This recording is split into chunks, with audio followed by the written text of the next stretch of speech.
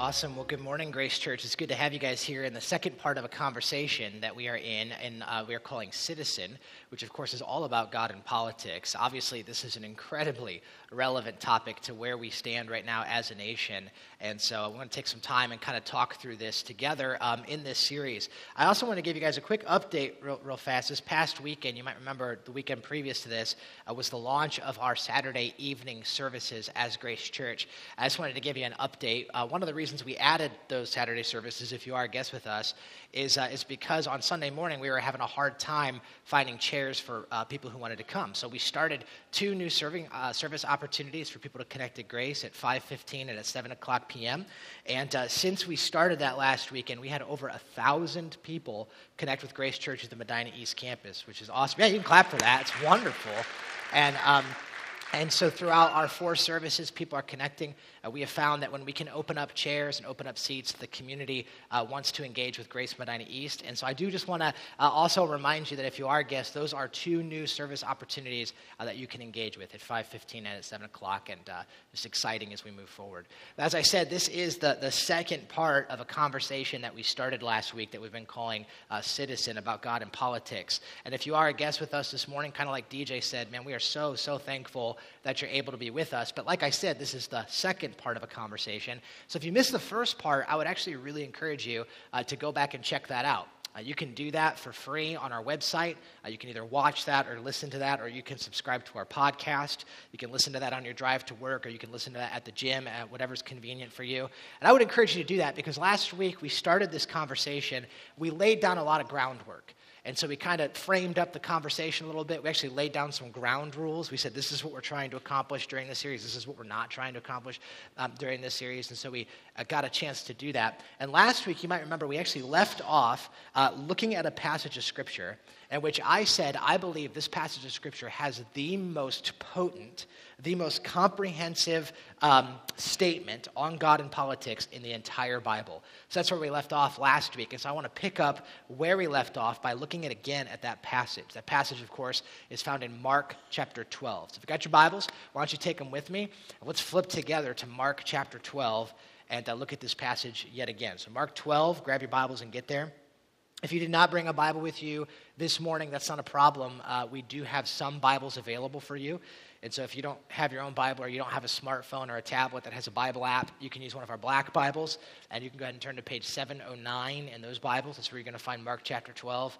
And of course, let me just mention, like we do every week, that if you don't own a Bible, if you don't actually own a copy of Scripture yourself, we think it's really important that you have one, and so you can just take one of ours, all right? Make that a gift from us to you, and you can have one of our Bibles. Okay, Mark 12. So as you're finding Mark chapter 12, whatever Bible you're looking at, let me kind of frame up our conversation a little bit today. So I'm fairly convinced, this might just be my opinion, but I'm fairly convinced that probably one of the most popular foods among college students is ramen noodles, right? True or false? You think so? I think that's the case. So you guys all know what ramen noodles are, I'm assuming. If you don't know what ramen noodles are, basically that dehydrated cube of noodles, and they're white, and they come equipped with a little packet, the packet of flavoring, and it's basically beef or chicken flavored sodium. That's pretty much all it is.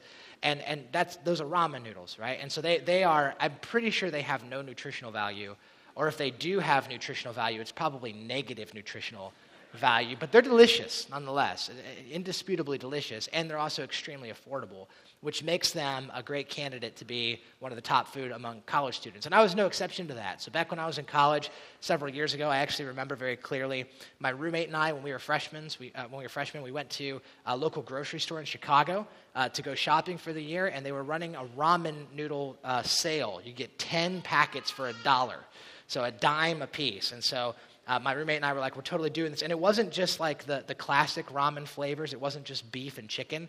They also had gourmet flavors of ramen. So there was picante chicken, and there was cream of chicken, and there was mushroom chicken.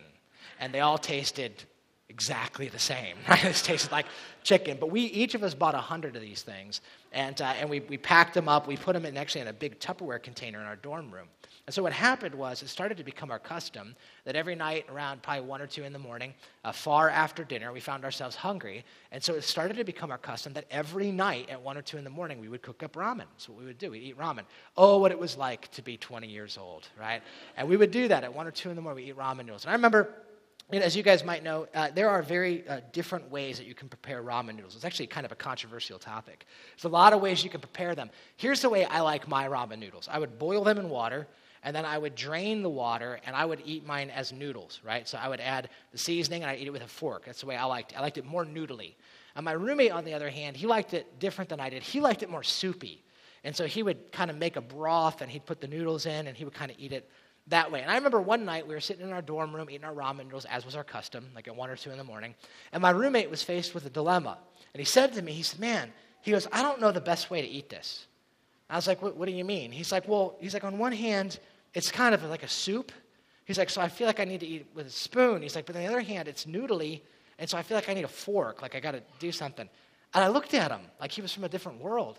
I was like, dude, it's like, that is the easiest problem to solve. He's like, why? What are you talking about? I was like, well, use both. He's like, what do you mean? Like, use a spoon first and then come in with a fork later and, like, dirty 2 utensils? Is that what you're saying? I was like, no. I was like, no. I was like, at the same time, use a spoon and a fork.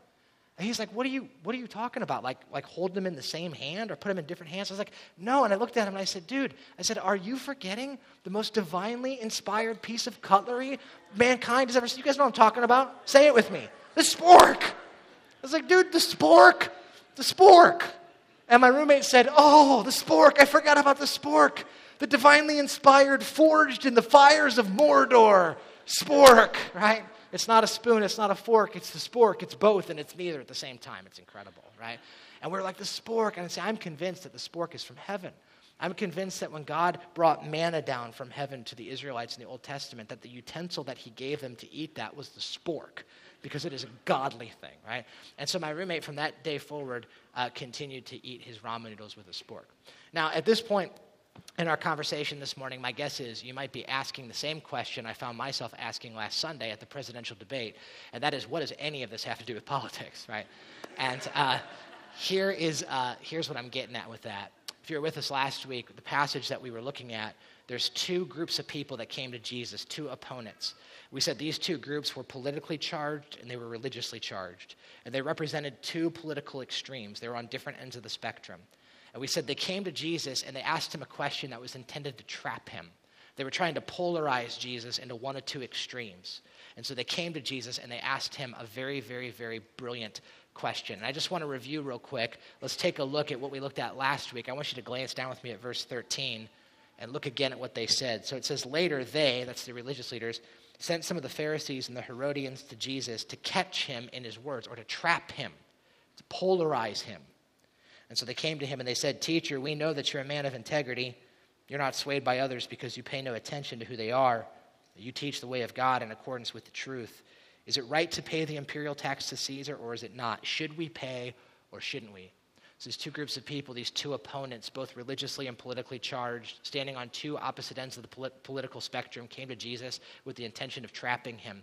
Last week we talked all about this. We talked about the significance of the context of this conversation. We said the events that came before this are extremely significant. We talked about that. We talked about the significance of these 2 groups, the Pharisees and the Herodians, why that was so important. Last week we talked about the brilliance of their question. Why this question, should we pay the imperial tax to Caesar or not, was such a brilliant, well-crafted question. So we talked about that all last week. And again, I'd encourage you, if you missed that, you're going to want to go back and check that out because we dug in at that a little bit. But basically, in a nutshell, the question that these guys were asking Jesus was essentially this. They were saying, Jesus, should we, as people of faith, should we, as Jewish men and women who are believers in Yahweh, believers in the Bible, should we support a political system, a governmental system that undercuts everything that we stand for as people of faith? That was basically their question. Jesus, should we as people of faith support and should we be involved in a political system that rubs up against the things that we believe in? Should we support a political system, Jesus, that we know is corrupt? Should we support a political system, Jesus, in which we know that the leadership is flawed? Or should we disengage and should we rebel against a political system that we know is corrupt and we know is against our faith and our belief system? Which one is it, Jesus? Is it activism or is it disengagement? Pick one. And they asked this question to Jesus, and you guys might remember last week, Jesus went to answer this question in such a way that it left both parties utterly amazed. And the Bible says that both parties, after Jesus answered their question, were introduced into a brand new category of thinking as it related to God and politics, so much so that they marveled at Jesus in admiration, right? In other words, the religious leaders came to Jesus and they said, Jesus, God and politics, which is it, spoon or fork? And Jesus looked at them and he said, spork, right? It is neither and it is both. And he introduced a brand new category of thinking to them as it relates to God and politics. Here's what we said last week. We said that statement that Jesus made, his answer, is the most potent, most consolidated statement in all of the Bible as it relates to God and politics. That there is so much truth that is jammed into Jesus' answer.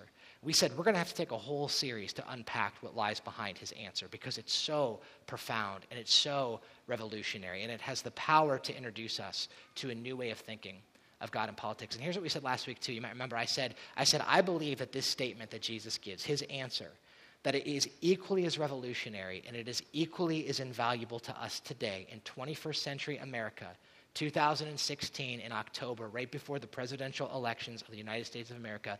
This is just as revolutionary and it is just as important to us today as it was when Jesus first spoke it 2,000 years ago on the other side of the world in Israel underneath Roman rule. And so for that reason, we want to really unpack Jesus' answer. So I want to look at it again and really dig at what lies behind the answer that Jesus gave. So let's take a look at it together again. If you glance down at verse 15 with me, the second part of verse 15, I really want to zoom in on Jesus' answer to this question. Here's what he said. It says, Jesus knew their hypocrisy. Jesus knew their hypocrisy. Why are you trying to trap me? He asked. Bring me a denarius and let me look at it. And so they brought him the coin, and he asked them, whose image is this and whose inscription? Right, so let's just pause there for a minute. So again, the Herodians and Pharisees come to Jesus. They have a well-crafted question. Say, Jesus, should we pay the imperial tax to Caesar or not? Should we support a corrupt government or shouldn't we? And Jesus knew their hypocrisy. He knew they were trying to trap him, but he went on to answer them anyway. And the way that he went to answer them was totally unexpected. He said to them, listen, does anyone have a denarius? Now, if you were with us last week, you might remember the denarius was the coin in which you would pay the tax of which they're referring to. So they said, Jesus, should we pay the imperial tax to Caesar? Well, the way in which you would pay the imperial tax was with the coin, the denarius. And so Jesus says, does anyone have that coin from that tax that you're talking about? And of course, they all did. So they gave him a denarius. And Jesus went on to ask two very, very fascinating questions. And these might seem really subtle, but they're extremely significant. Here's what Jesus asked. Look at this. He said, whose image is this? And whose inscription? Whose image is on this coin? And what is the inscription that is placed on this coin? Now, again, that might seem like a really subtle question, but it is loaded with significance in the way that Jesus is going to answer this question. Last week, if you were with us, I actually showed you a picture of the coin that Jesus was holding. Let me show that to you again. So this is a picture of the coin that Jesus was holding. Last week I said this coin is unbelievably significant to the way that Jesus answers this question. And we didn't have time to dig into it, so let me kind of dig into it now, talk about this coin. So on this coin, this coin was called the Tiberius denarii. The reason it was called the Tiberius denarii is because the image that was on it was that of Tiberius Caesar. Tiberius Caesar was the Caesar, or he was the ruler over Rome during that time when Jesus was doing his ministry. And so Jesus takes this coin. This would have been the coin that he was holding. It was a very common coin. In fact, archaeologists dig up these things all the time. A denarii was about equivalent to 1 day's worth of wage for a low-class worker. So it's a pretty common coin for the most part. So Jesus takes this coin and he asks a real fascinating question. He says, whose image is on this? Which would have been Tiberius Caesar. And he says, and what is the inscription? And you'll notice on this coin that on the front side there's an inscription. On the back side there's also an inscription. Now this is why this is so significant. Here's what the inscription on the front side literally says. It says Aug F. Augustus T. Caesar de V. All right? I don't know if I'm saying that the right way, but basically, here's the important part. That is all shorthand for this statement. Augustus Tiberius, that's whose picture's on that, Caesar, son of the divine Augustus. So literally, what this says on the front of this coin is it says Tiberius Caesar, the son of God. That's what it would have said. Right before Tiberius Caesar became Caesar, the Caesar that came before him was Caesar Augustus. Caesar Augustus died in 14 AD. And when he died, they declared him divine. They said Caesar Augustus was God. And so now Tiberius comes along as his successor, and so he is the son of God. So on the front of this coin is a picture of Tiberius Caesar, and it says Augustus Tiberius Caesar, the son of God. Now on the inverse side, on the opposite side, there's also a picture. That picture you can tell is a woman. In one hand, she's holding a scepter. In the other hand, she's holding an olive branch. Those two things, of course, represent power and peace, rulership and peace. And then there's an inscription, and it literally says Pontifex Maximus, what literally means chief priest. Now, here's why that's so significant. What Caesar was basically claiming here was not just claiming authority over all affairs political. He was also claiming authority over all spiritual affairs. He was saying, I am the Son of God, and if you want a pathway to encounter God, it is found through me. I am the chief priest. Now, if you can start to understand the intricacies that lie behind this coin, you can start to comprehend why this caused such an uproar among the Jewish community. This coin undercut everything the Jewish person believed about God and everything they believed about politics. It went against everything that they believed. Now, if you can imagine in our culture, just for a second, imagine the uproar among the religious community that would happen if they stopped printing "In God We Trust" on our coinage, and instead it said things like, Abraham Lincoln is God. Like, if you can imagine the type of controversy that would cause among the religious community, you can begin to imagine the kind of controversy it caused among the Jewish community, among these people. And so Jesus says, let me see one of these coins. He takes it and he says, whose picture and whose inscription is on this? Now, you see what Jesus is doing? See what he's doing? Jesus is saying, here you have it. You have two claims. Here you have it. You have two candidates. Both are claiming the same thing. You have Tiberius Caesar and you have Jesus Christ. And they're claiming the same things. Both are saying, I'm the Son of God.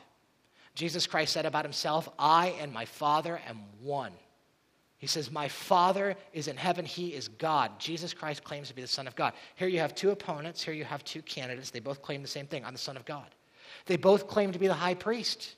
They both say, I am the way. I am the means by which a person connects to the heart of God. That happens through me. Both were saying the same thing. Both of them were proclaiming a kingdom that they said was eternal and demanded all of your allegiance and all of your affection and all of your hopes. Both of them claimed that.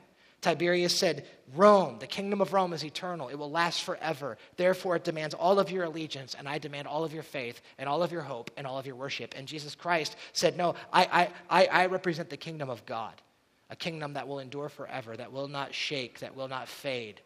And therefore, it is worth all of your allegiance and all of your hope. Two opponents, two candidates claiming the same thing. And Jesus draws that out. He says, let me see the coin. Whose inscription is on it?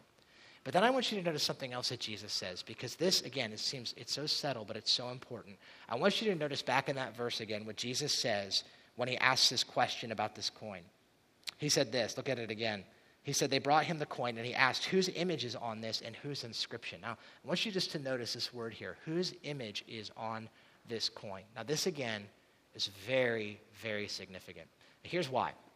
Remember who Jesus was talking to, okay? Jesus was addressing two extremely religious groups of people. The Pharisees, these guys would have had the entire Old Testament memorized, right? The Herodians, these guys would have probably at least had the first 5 books of the Old Testament memorized. And when Jesus says the word image, that would have been something that would have resonated with them in a very unique way. And here's why. Some of you guys know the word image is used all throughout Scripture. We see that word. It literally means to bear resemblance to something. It means to be in the likeness of something. And some of you guys might remember there is a place in the Bible where image is first used. And the first place we see the word image used is in the first chapter of the first book. It's in Genesis chapter 1.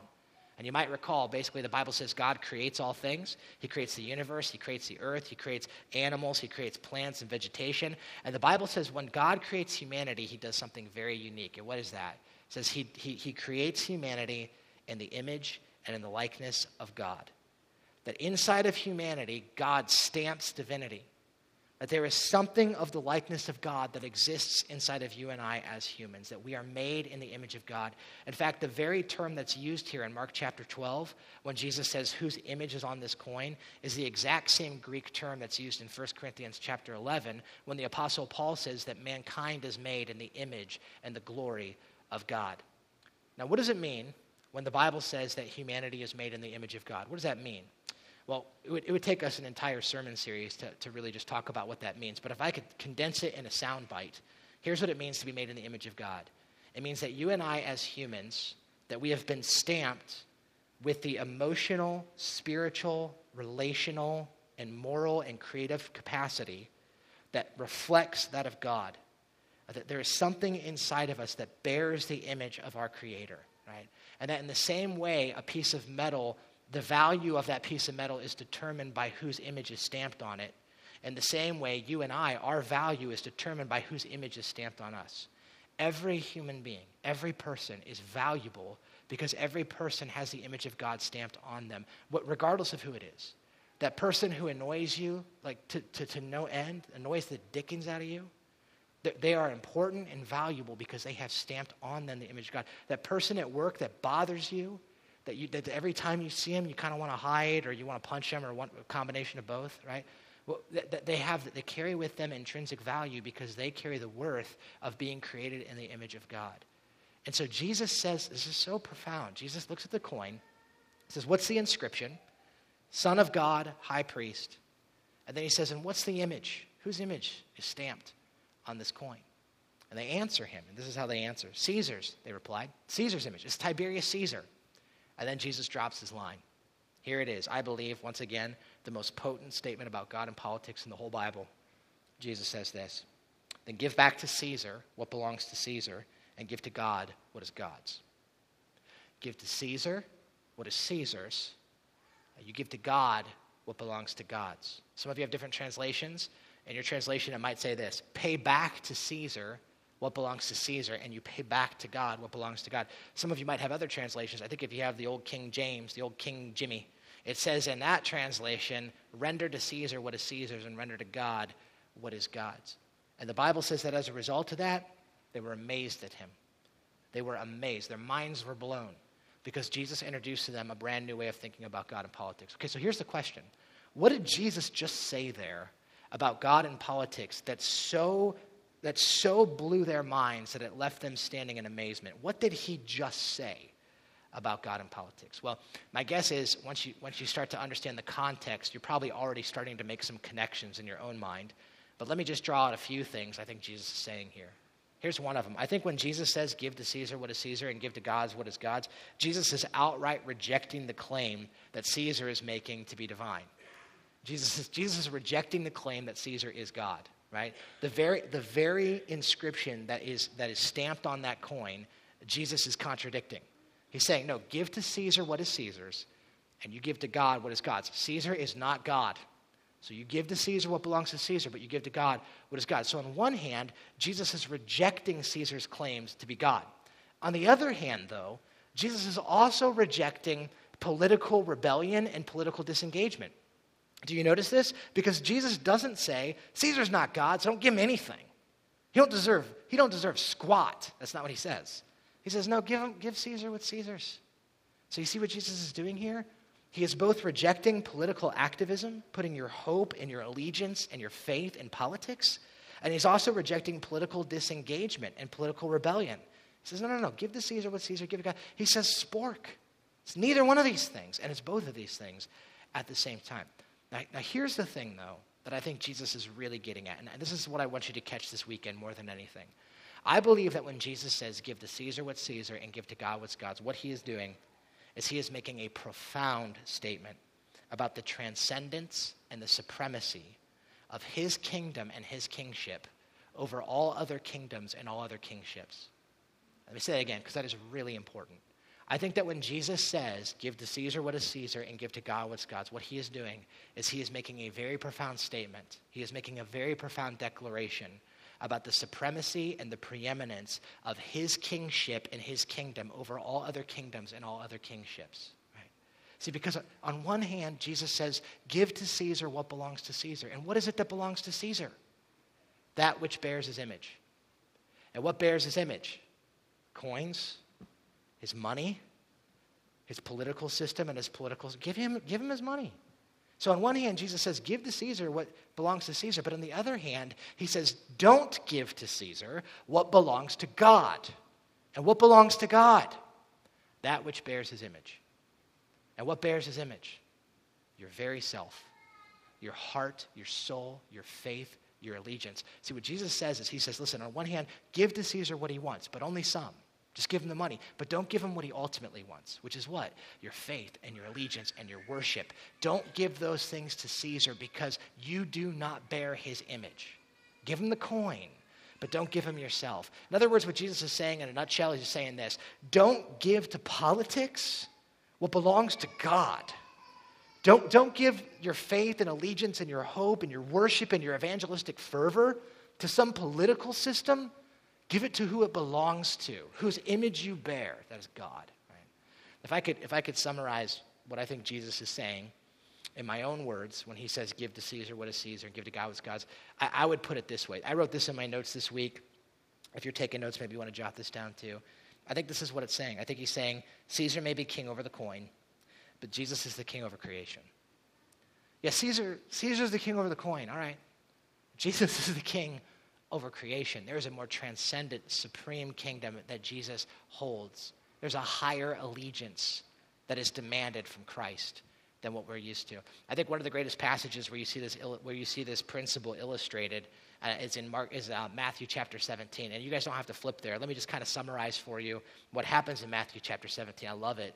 In Matthew 17, the Bible says that a group of tax collectors come to the disciples, and it's time to pay the temple tax. Now, the temple tax was another tax that was enforced by the Roman government upon Jewish people. The Jewish people hated this tax. And so the tax collectors came to Jesus' disciples. In fact, they came to Peter, and they said to Peter, does your rabbi pay taxes? Does Jesus pay taxes? And you guys remember how Peter answered, if you read that? Peter said, yes, Jesus pays his taxes.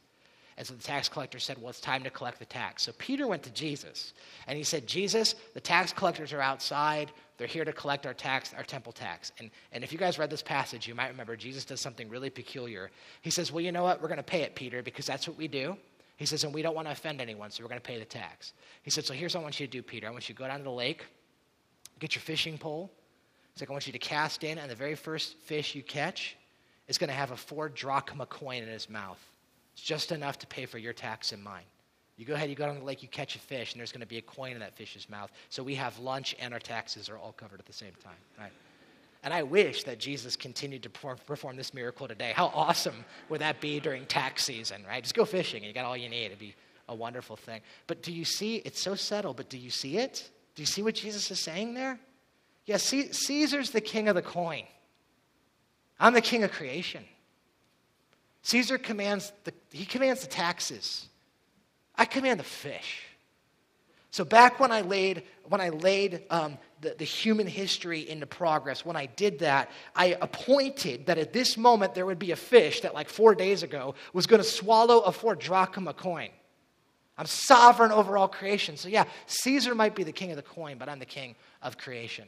These coins might bear the image of Caesar, but Caesar himself bears the image of me. I made him. You see what he's claiming here? He's saying, I'm the Lord. There's a more transcendent and there is a more supreme kingship and kingdom than all the kingdoms of this earth. That's what he's trying to get at. And what he's saying is that for those of us who follow Jesus, and I know that not everyone in this room follows Jesus. Some of you are investigating that. But it's saying that we pledge an allegiance to a higher kingdom, to a capital K kingdom, right? And I know that some of that might sound a little bit abstract and it might sound a little bit heady. So let me see if I can make this a little more concrete, right? So you guys know I talk about my kids a lot. I have three little kids, my wife and I. We have 2 boys that are 5 and 7. And then we got a little princess. She's 8 months old, and it's wonderful. My kids are a blast. And my wife and I and our family, we're relatively new to the Medina area. And so we moved here just under 2 years ago. So it'll be 2 years in November that we moved here to Medina. And since we moved here, we love it. Medina's an awesome place. But when we were doing the whole house hunting thing, one of the things that was the biggest selling feature in the house that we ended up buying was the backyard. And so my wife and I bought a house that's in a cul-de-sac development, kind of like many of you guys have in Medina, one of those. So we have less than half an acre.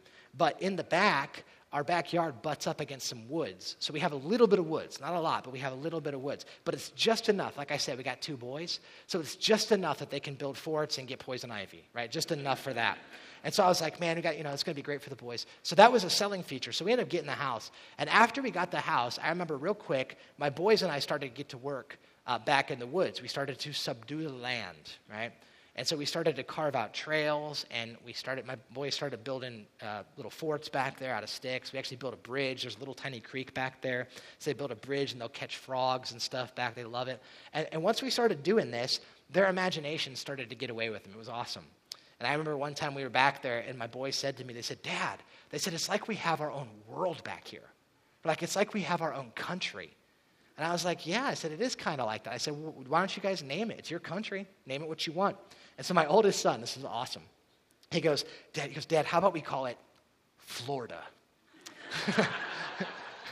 And I was like, that's pretty good. It's like, Florida's already taken, though, And I said, you have another name? And I kid you not, this is the second thing that came out of his mouth. He goes, how about Arlonia?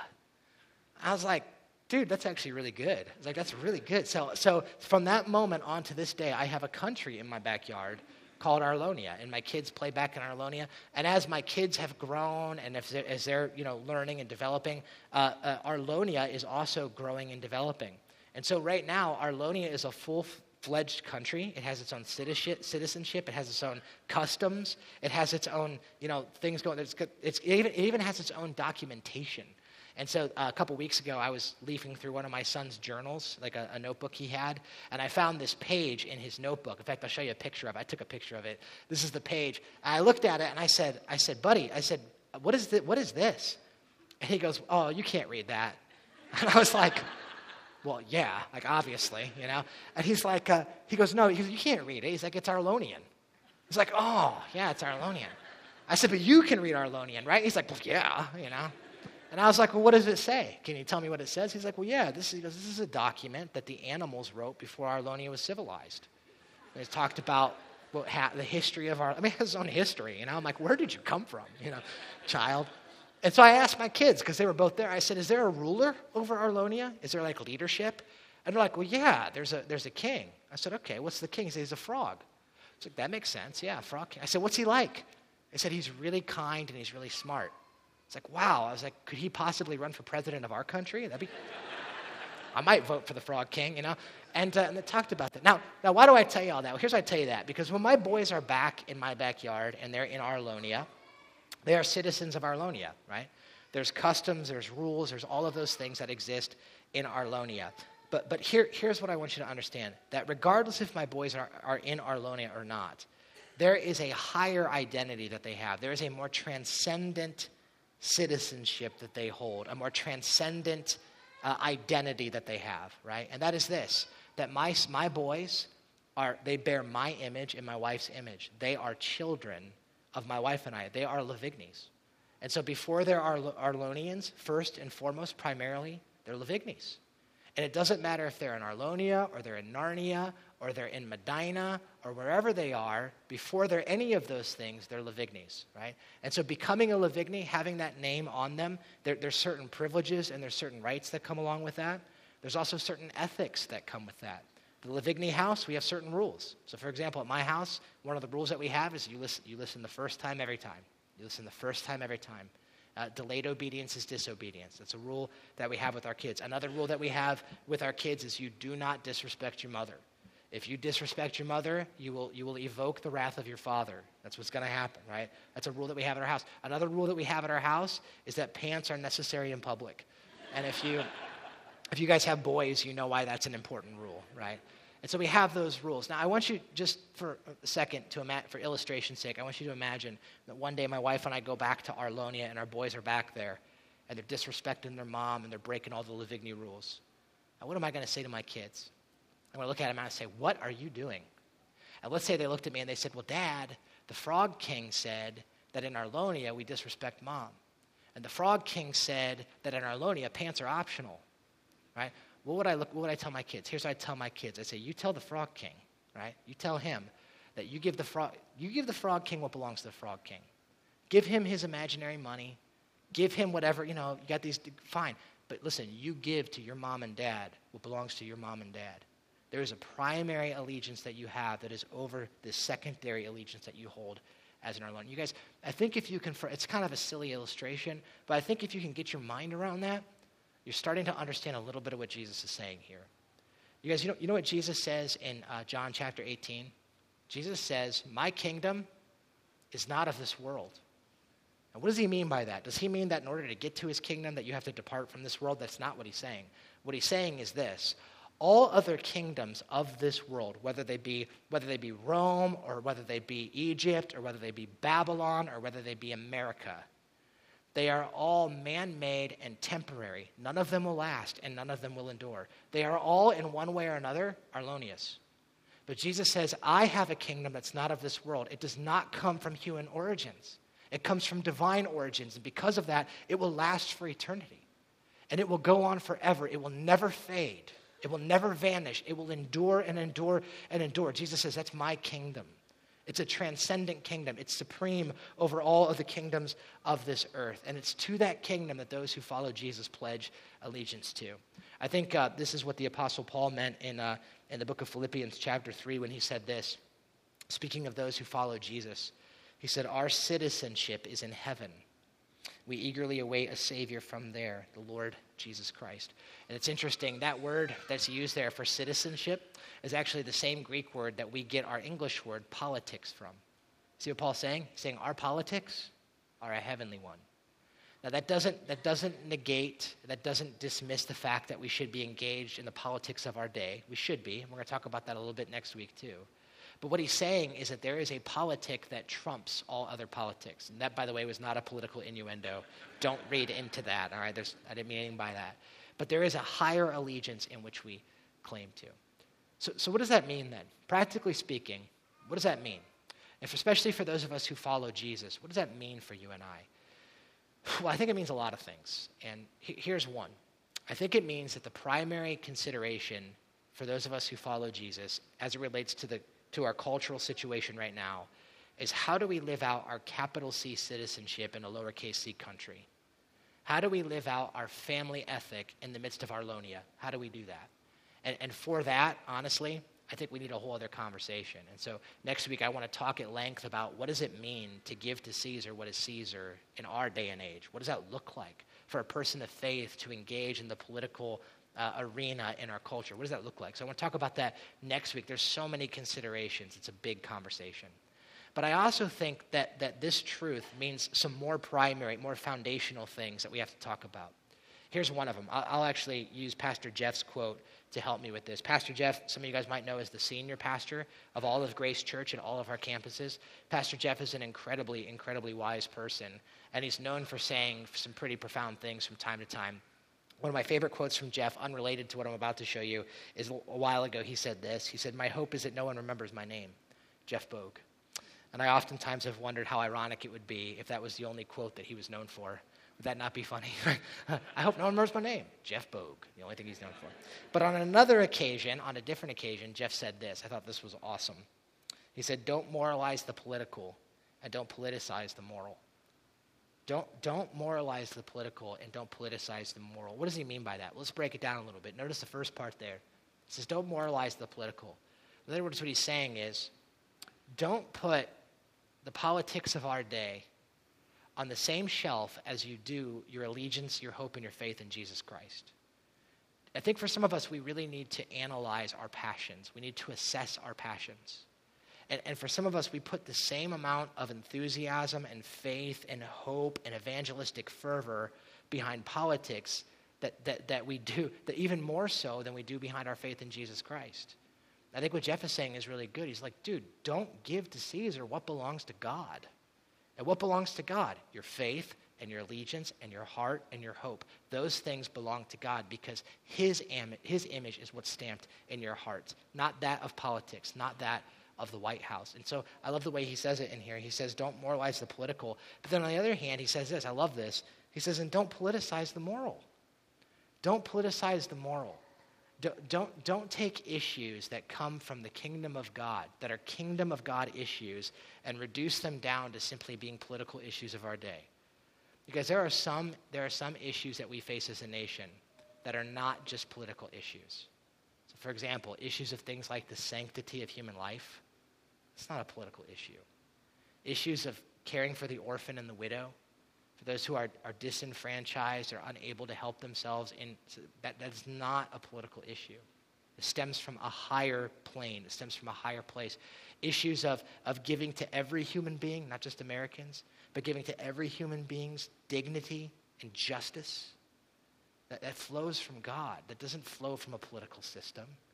Issues of things like human sexuality, that's not a political issue. That is a creator-God issue. And so what Jeff says is so good here. He says, listen, don't politicize the moral. Don't put these issues on the same shelf. Now, as you can tell, those issues do not fit neatly and cleanly into any one political party. And so for that, we need wisdom. For that, we need discernment. For that, we need God's help to know how to navigate those things, to live out a capital C citizenship in a lowercase c country. And again, like I said, we're going to talk about that some more next week. I think the bottom line is this. I think at the end of the day, the most important thing we can walk away with is before we start talking about how does a person of faith engage politics, and man, what are we supposed to do in an election like this, and what are all the considerations around engaging with the political sphere in our culture today? I think those are all important questions, but I think there's a more important question that we have to ask first that this passage demands, and that's this. Have you made the most important vote of all time? And that is, have you put your faith in the person of Jesus Christ? Have you crowned him king of your life? Or have you not? Have you given to God that which belongs to God? And what is it that belongs to God? That of which his image, that of whose image is bared. And you bear his image. He alone is worth your worship. He alone is worth your faith. He alone is worth your allegiance. There's nothing else that is worthy of those things. Because I think Napoleon Bonaparte said it really well. You guys know Napoleon, right? I don't know, one of the things you might not know about Napoleon is at the end of his life, he encountered a turn to faith in Christ. And he wrote some really, really powerful words. I want to read this quote to you. It's a little bit lengthy, but it is so worth it. It's so powerful. This is what Napoleon says. I love this. Napoleon said this. He said, I know men. I tell you, Jesus is not a man. Superficial minds see a resemblance between Christ and the founders of empires and the gods of other religions. He says that resemblance does not exist. There is between Christianity and other religions the distance of infinity. Alexander, Caesar, Charlemagne, and I myself have founded great empires, but upon what did these creations of our genius depend? Upon force. Now watch what he says next. Jesus Christ alone founded his empire upon love, and to this very day millions will die for him. I've inspired multitudes with such an enthusiastic devotion that they would have died for me. But to do this, it was necessary that I should be visibly present with electric influence of my looks and my words and my voice. When I saw men and I spoke to them, I lightened up the flame of self-devotion in their hearts. But Christ alone has succeeded in so raising the mind of man towards the unseen that it becomes insensible to the barriers of time and space. Across the chasm of 1,800 years, now 2,000 years since Napoleon has passed, over the span of 1,800 years, Jesus Christ makes a demand which is beyond all others difficult to satisfy. He asks for that which a philosopher may often seek in vain at the hands of his friends, or a father of his children, or a bride of her spouse, or a man of his brother. He asks for the human heart. Give to God what is God's, what bears his image. He asks for the human heart. He will have it entirely to himself. He demands it unconditionally, and forthwith his demand is granted. Wonderful. Wonderful.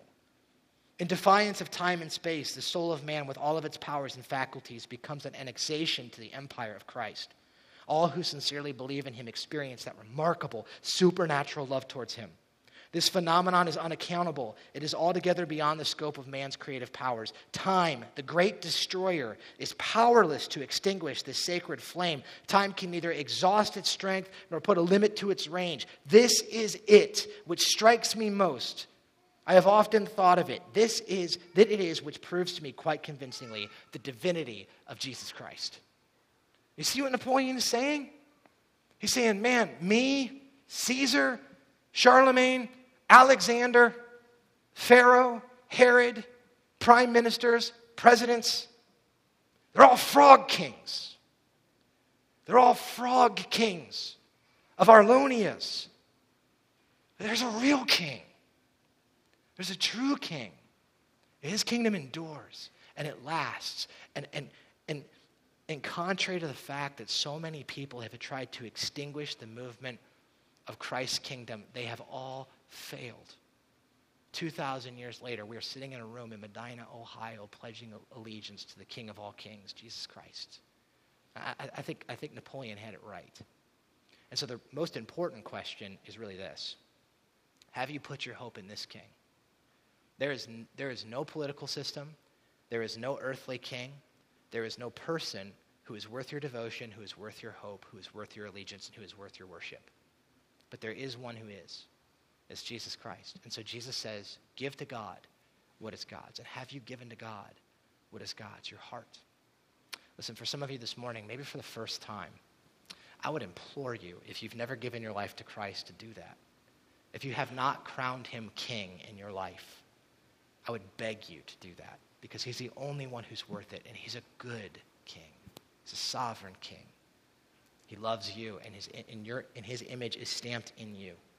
And so maybe today, for the first time, you want to give to God what is God's. That's your life.